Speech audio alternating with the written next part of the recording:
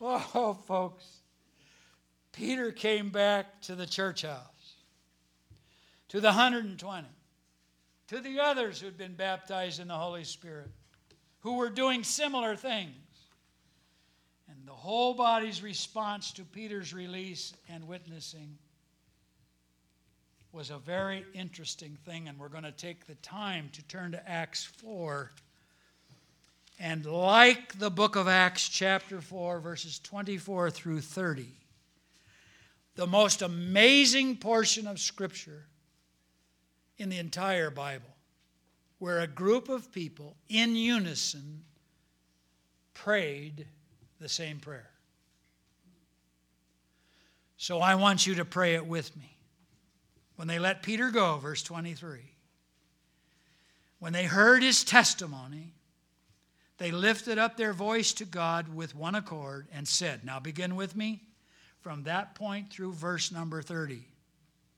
Everyone?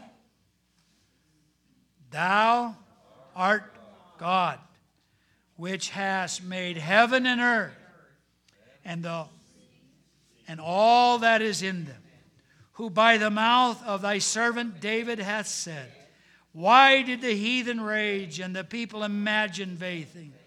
The kings of the earth stood up, and the rulers were gathered together against the Lord and against his Christ. For of a truth against thy holy child Jesus, whom thou hast anointed, both Herod, Pontius Pilate, the Gentile, the people of Israel were gathered together, for to do whatsoever thy hand and thy counsel determined before to be done.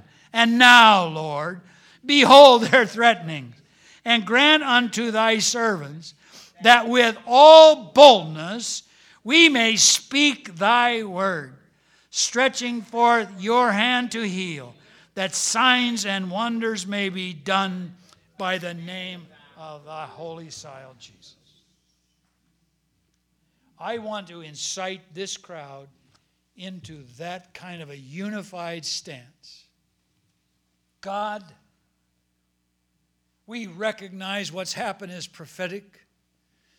We recognize that their threatenings against us has done nothing. And what we want you to do this morning is to do what Peter did. You stretch forth your hand, God, and you give us Holy Spirit power. So look what happened. The Holy Spirit gave all boldness. Say all. All. How many want to leave here bold in the testimony of the Lord Jesus Christ? The second thing, they left that room unified. How many are one in this? We can all do something from Lily all the way up to whoever the senior lady is in her 90s. Unified to do what? To witness about what Jesus did and taught. How many want the unity?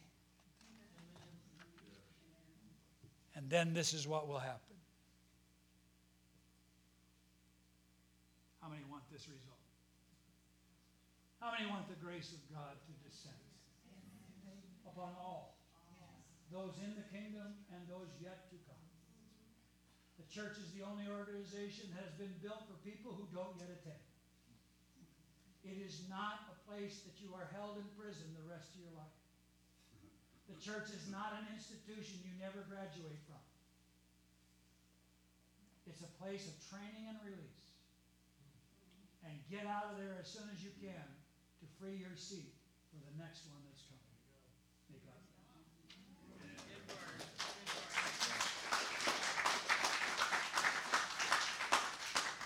bless. What a great word. Amen. Amen. Gee.